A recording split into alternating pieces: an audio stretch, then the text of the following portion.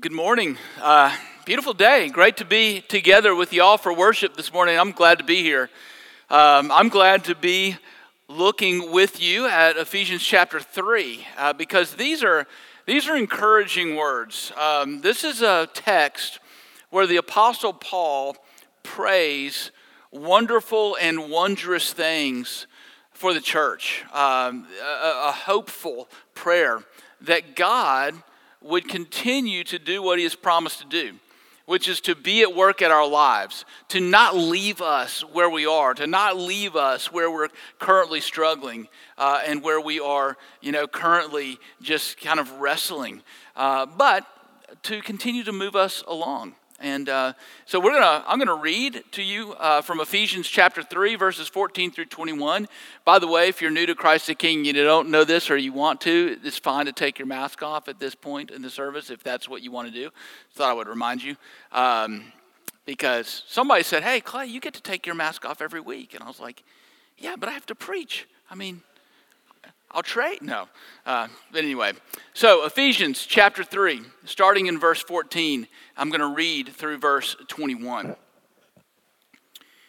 For this reason I bow my knees before the Father, from whom every family in heaven and on earth is named, that according to the riches of his glory he may grant you to be strengthened with power through his Spirit in your inner being, so that Christ may dwell in your hearts through faith, that you, being rooted and grounded in love, may have strength to comprehend with all the saints what is the breadth and length and height and depth, and to know the love of Christ that surpasses knowledge, that you may be filled with all the fullness of God.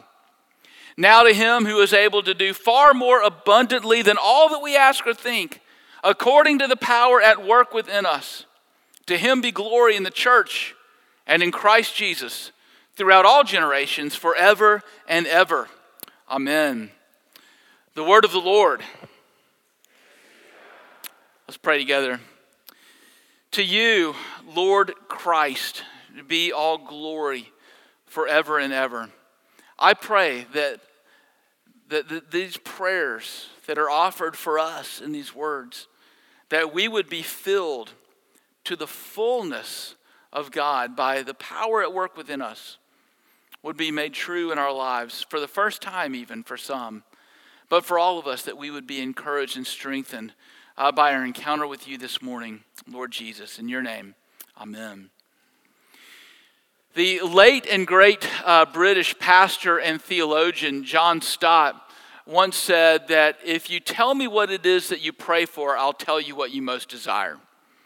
So tell me your prayers and I'll tell you your desires. The logic of these words is simple, that the content of our prayers indicates what are the strongest desires in our hearts, the things that we hope for the most. So we could say that we desire all kinds of things, that we hope for all kinds of things, but then what is it that we're actually, letting out of our mouths and letting out of our hearts to the Lord when we pray? I find that when Shannon and I pray together in the mornings, probably 80% of the content of our prayers is focused on our children.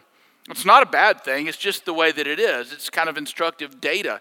We pray that they'll continue to walk with the Lord. We pray that they'll find good Christian friends that encourage them and have Christian relationships. We, pray that the Lord will lead them to get meaningful work and meaningful jobs, all kinds of different things. And that you can tell, from the content of our prayer together, kind of what the hope and what the desires of our hearts are. Now, even lack of prayer indicates some kind of a desire. Lack of prayer signals deep down that at some ultimate level, we believe that we are self-sufficient and we feel like we can kind of make our way through life without the intervention of the Lord, even if we confess, something different in the way that we speak. So what is it that the Apostle Paul desires for the church? What are the desires of Paul? Well, let's take a look at what he prays for in Ephesians chapter 3, verses 14 through 21, and we can find out. The thrust of Paul's prayer for the church is that God's incredible redemptive purpose, where he created a new community, a new society out of all of the world called the church, that we would personalize that redemptive purpose in our own personal experiences. In other words, that we as individual followers of Jesus would be so saturated by the amazing grace and the love of Christ that we would live out of it, that we would lean into it, and that we would live our lives out of that grace. Now, the fact that Paul is praying those things for us means it's aspirational for us, right? It means that all of those things haven't come to full fruition in our lives yet. That owning the full redemptive purposes of God on our behalf is not the normal or the natural way that we live. We normally and we naturally tend to want to live either out of our self-sufficiency, or we live out of our anxiety, or we live out of our worry, or we live out of our fear, or, all of those kinds of different things. It's a struggle for us. It's a struggle for us because we're human, and that we very often as human beings forget where our fundamental identity lies, even as Christians. Because if you are a Christian, your fundamental identity lies in your union with Christ. But we begin to substitute all kinds of other things for our fundamental identity. And when we do that, we get off kilter and we get really out of whack, because all of those things are destined to pass away. And so instead of being rooted in God's grace, we tend to live our lives kind of tossed around by the winds, of fear or of other hopes and of other desires. And so we need to be reminded of who we truly are in Christ. And then we need to be reminded again. And then we need to be reminded again. And we need to be reminded again and again and again. And what is it that we need to be reminded of? What is this hope in us that Paul prays for? Well, he says that we are one in Christ Jesus.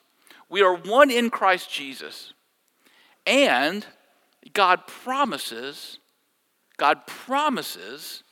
to be at work in our lives. We are one in Christ Jesus, and God promises to be at work in our lives. If you were here last week, you would have heard me say that the Apostle Paul began a prayer for the church, but then he got distracted. He used those exact words in verse 1 that he uses in verse 14, for this reason. Meaning in verse 1, he was going to pray for the church, but then he went off on this parenthetical tangent, this beautiful parentheses of pastoral theology, of promoting unity among followers of Jesus, of promoting unity in the church. But here in verse 14, he comes back to his prayer. For this reason, I bow my knees before God the Father. And here we come to a massively important principle of understanding the Bible, because if you're going to understand what Paul is praying for here, the first thing you have to ask yourself is this: well, what's the reason? He says, for this reason. I mean, what is the reason? What's the ground of this prayer? And to figure out the ground of this prayer, we have to go all the way back to chapter 2, verses 11 through 22, and wrap it up with Paul's entire argument thus far in his letter to the Ephesians. He says, as individuals, this is what Paul has been trying to convince us now for 2 chapters. As individuals, we are united to Christ by faith. We are saved by grace through faith. And we are sealed in that salvation with the gift of the promised Holy Spirit. But by the power of the Holy Spirit, in being united to Christ, we are also united to one another by our common profession in a common Lord. So if you're a follower of Jesus, this is who you are at the core of your identity. You're united to Christ by faith, and you are united to your fellow believers by this common profession of faith in a common Lord. And because this is true, for this reason, because this is true, Paul prays that we would be strengthened with power, that we would be rooted in love, and that we would be strengthened in knowledge. So first, as members of this redeemed community called the church, Paul prays that we would be strengthened with power. These are the exact words that Paul uses in verse 16. And the power that is referred to here is the power of God himself that is at work in your life through the gift of the Holy Spirit who dwells in you. He's not saying that we become God. We do not become God. That is not our hope. That is not where things are going. It is that God himself dwells in us. He dwells in you if you're a believer, and his very power is at work in your life and accomplishing those things that would be impossible in your life if it were not for his power at work in you. You know, we're super blessed to live in Houston. And one of the great gifts that we have in this city is the Texas Medical Center. I've spent about 2 decades now in ministry, and one of my proudest achievements is knowing how to navigate the medical center. In fact, one of the most painful parts of COVID-19 is that I'm going to have to relearn how to navigate the medical center because I haven't been able to go to the hospital in over a year. And I'm a little bummed by that. But I know where to park. I know where the passages are. I know how to get from hospital to hospital. I know where the purple elevators are, you know? The one thing that I don't know about, the great mystery of the Texas Medical Center that I have not solved is why there is a McDonald's in St. Luke's, which is also one of the greatest heart hospitals in the entire world. It's an unsolvable mystery. But you know, I've been spending 20 years kind of walking around in there. It's a daunting place when you're unfamiliar with it. Particularly a place like MD Anderson, which is like one of the, if not the leading, cancer hospitals in the world. But if you're a person who has just received a diagnosis, if you're a person who has just become fearful at what is, happening to you, and then trying to navigate that world, it can be really frightening. It can be really daunting, and it can feel like every door is closed, and it can feel like you don't know what to do, and you don't know who to talk to. You don't know how to get anywhere, and you can feel like you're just beating your head against a wall and working and working and working and not getting anywhere. But if you ever come into contact with someone who knows how the system works, somebody who is inside of that system, all of a sudden, doors that you didn't even know were there become visible to you, and a path that looked like rocky and covered with brush and bushes and all kinds of things, it clears in front of you, and things that seem to you to be impossible become possible. That is what happens when someone who has power within an institution begins to work on your behalf. That person, he or she, begins to accomplish for you what you could never accomplish all by yourself.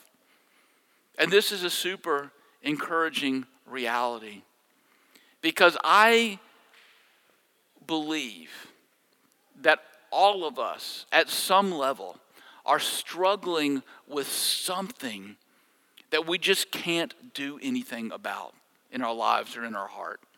Maybe it is a besetting sin that has been a part of your life for as long as you can possibly remember. And maybe you've been a believer for a long time, and you just think, I can't do anything about this. It just won't go away. Or maybe it's an addiction in your life that you can't make any headway on. And maybe you've read all of the books. Maybe you've read all of the blogs. Maybe you've watched all the TED Talks on YouTube, but you just can't make any headway. Maybe you wake up in the morning and you say, that's it. This stops today.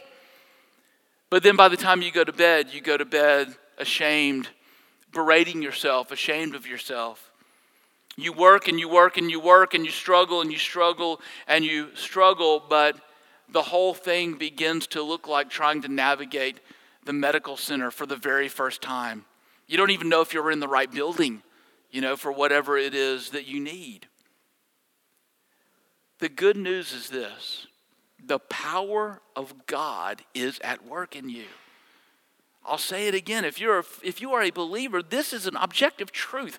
The power of God is at work in you. You can have hope. There is nothing in your life that is beyond the redemptive power and the redemptive healing of God's hand.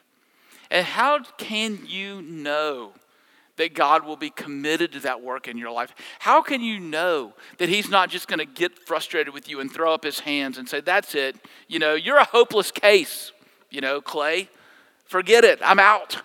How do we know that's not going to happen? Because of verse 17.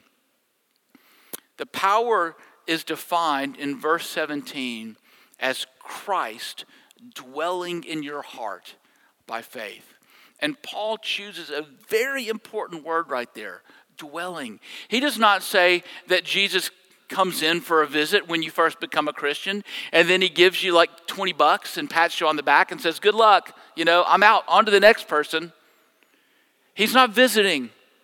He is moving into your life. Christ dwelling in your heart means he moves into your heart. He unpacks his suitcase. He puts all of his stuff in the drawers. And he is not leaving. He is not leaving.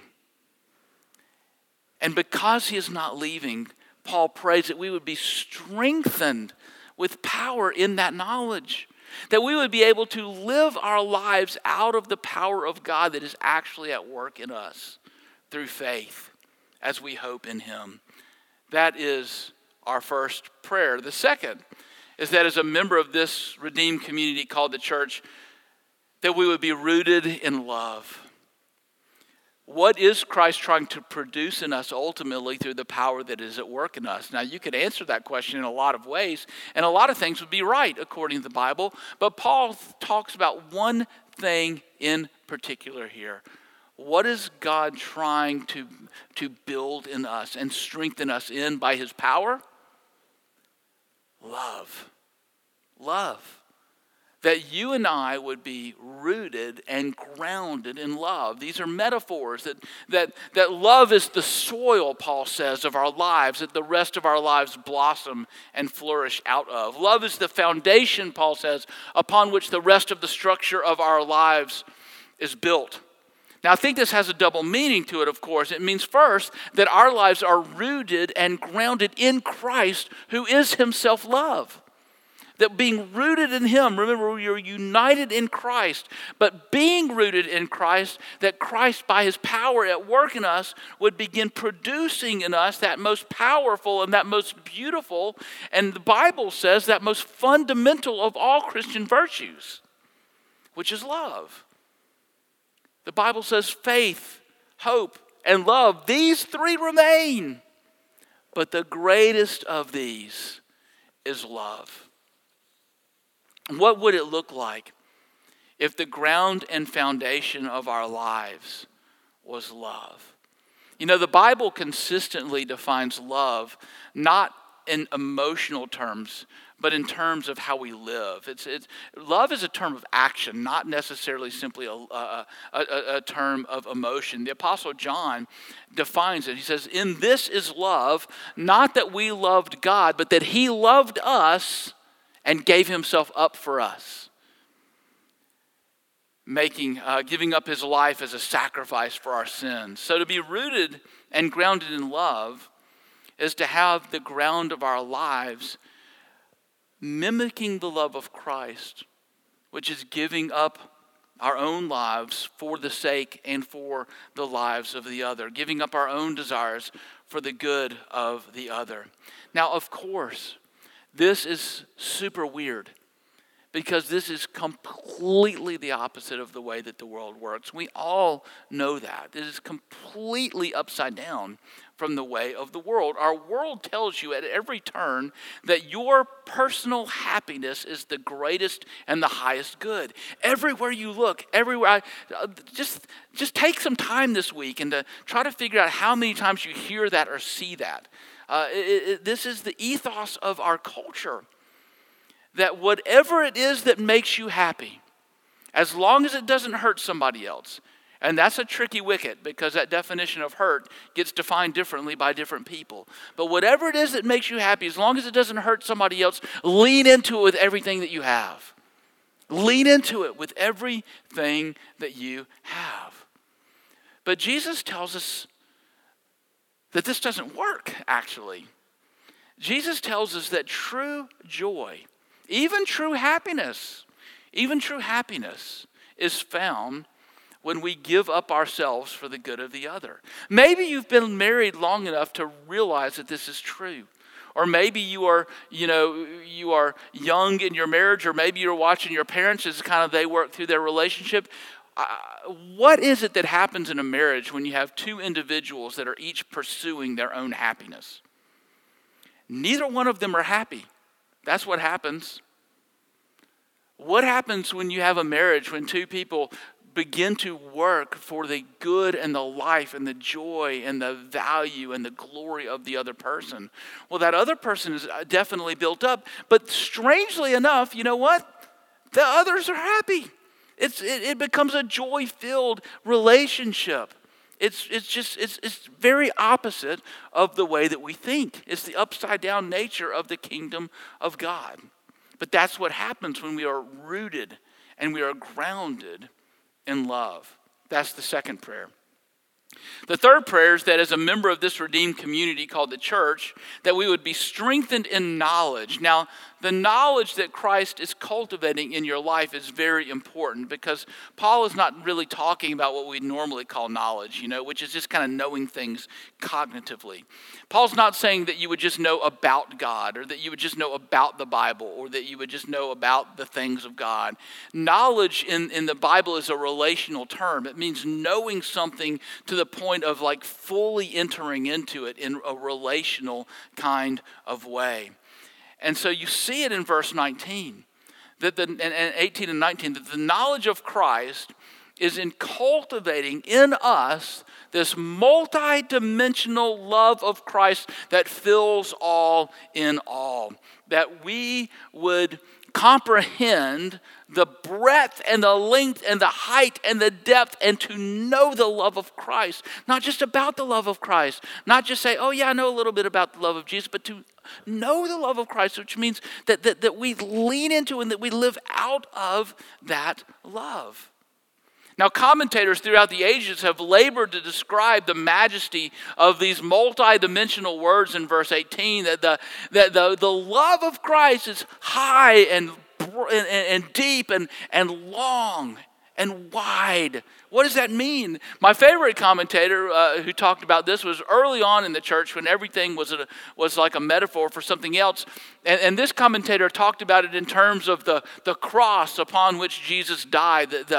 The depth was the base that held it into the ground, that the height of it was the beam of the cross that pointed into heaven, reminding us of the lengths that God went to save us, and that the length and the breadth were Jesus' hands as they were outstretched, just waiting to embrace any who would come to him by faith. I have no idea if that's what Paul actually means, but the fact that so many people have labored to just get a handle a little bit on what this means it's so rich, and it is so deep, and it is so powerful that we will never know. But here's something I would encourage you to think about. Christ's salvation, filling all in all, encompassing the depths and the heights and the width and the breadth of all things, is sufficient to reach every corner of this universe. Christ's salvation is absolutely sufficient to reach every corner of the cosmos. There's no part of this universe that is out of the reach of our Savior. But do you know what that means? Because Paul's not only talking about this in cosmic terms, he's actually praying for it in personal terms. This means that there's no part of you that Jesus can't reach either. There's no part of you that Jesus can't reach with his multi-dimensional love. He wants you.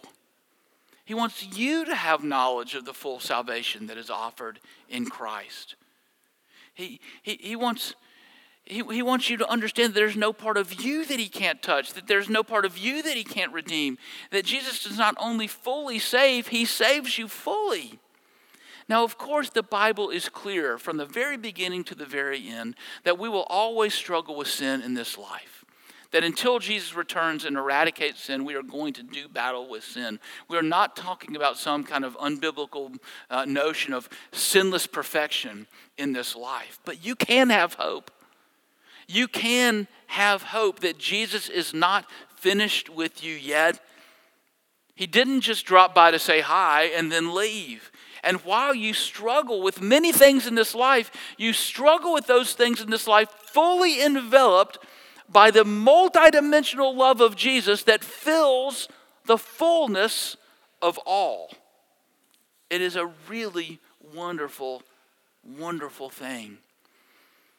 You know, this passage has ministered to me this week as I have been fighting, probably along with you, some level of anxiety. You know, some level of just kind of general worry. You know, some kind of hum of anxiety that just kind of, hums in my ears. It's like the background noise of my life. And these crazy days that we live in, with cultural, hard things happening, political polarization, and, people just...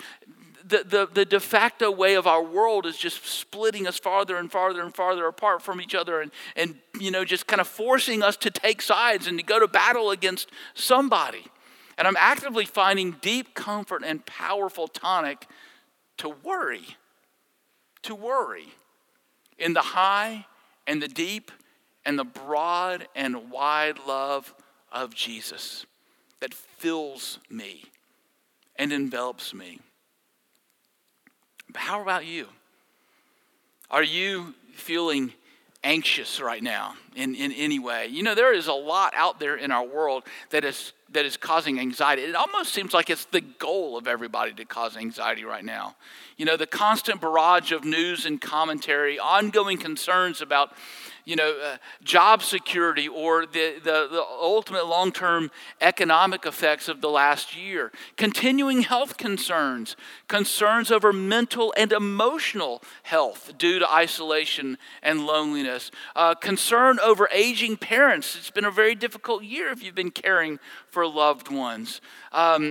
Concern over our children, concern over the pace and the breadth and the depth of cultural change in our land. There's absolutely no shortage of external anxiety producers in our lives. And it would seem that the thing to do is to get swept up in all of this, to sort of feel like you have to do something about all this. That's kind of how I felt for the last year. Like I know something, I'm supposed to do something. Or I'm at least supposed to have an opinion about it. Or if I don't even have an opinion about it, I'm at least supposed to get worked up about it, right? That's just kind of how we're living our lives. And so I did a little bit of a heart inventory this week. And so I'm gonna ask you the same questions I asked myself. I didn't do well on this test, by the way. But ask yourself these questions in all honesty. Are you more or are you less easily angered than you were February of 2020? Are you more or are you less anxious than you were in February of 2020? Are you more or are you less frustrated with people who have different opinions than you do about political related matters or pandemic related matters or really, any such thing? I think as a society, the answer to these questions in my mind, or at least the people that I talk to, is pretty clear. We are becoming, as a culture, an angry, an anxious, and a frustrated people. But what if the followers of Jesus flip the script on that? What if the followers of Jesus turned that on its head as we were more and more rooted and anchored and grounded in the multidimensional love of Jesus? What if instead of being angry, we were kind and we were patient and we were gentle? What if instead of being anxious about the present and the future, we leaned into the sovereignty of God and the truth that nothing can separate you from the love of Christ Jesus in the gospel?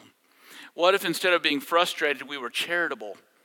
We were thinking the best of the other, not leaping to the worst case scenario, not assigning motives all the time, but just thinking the best of others and knowing beyond a shadow of a doubt that no matter what, somebody else that we are interacting with is in some level of their life hurting badly. And maybe we can meet that hurt. Find that elusive fruit of the Holy Spirit called peace. It may seem impossible right now, but it is possible in your life. Ephesians 3 makes it clear that your life really can be changed and really can be transformed in the present by the love of Jesus, who is beautifully relentless in pursuit of your heart. And that transformed by the multi-dimensional love of Christ. Rooted and grounded in love, we have the opportunity of showing the rest of the world a different way to live.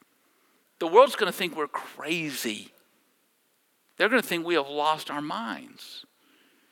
But rooted and grounded in love, exhibiting the love of Christ,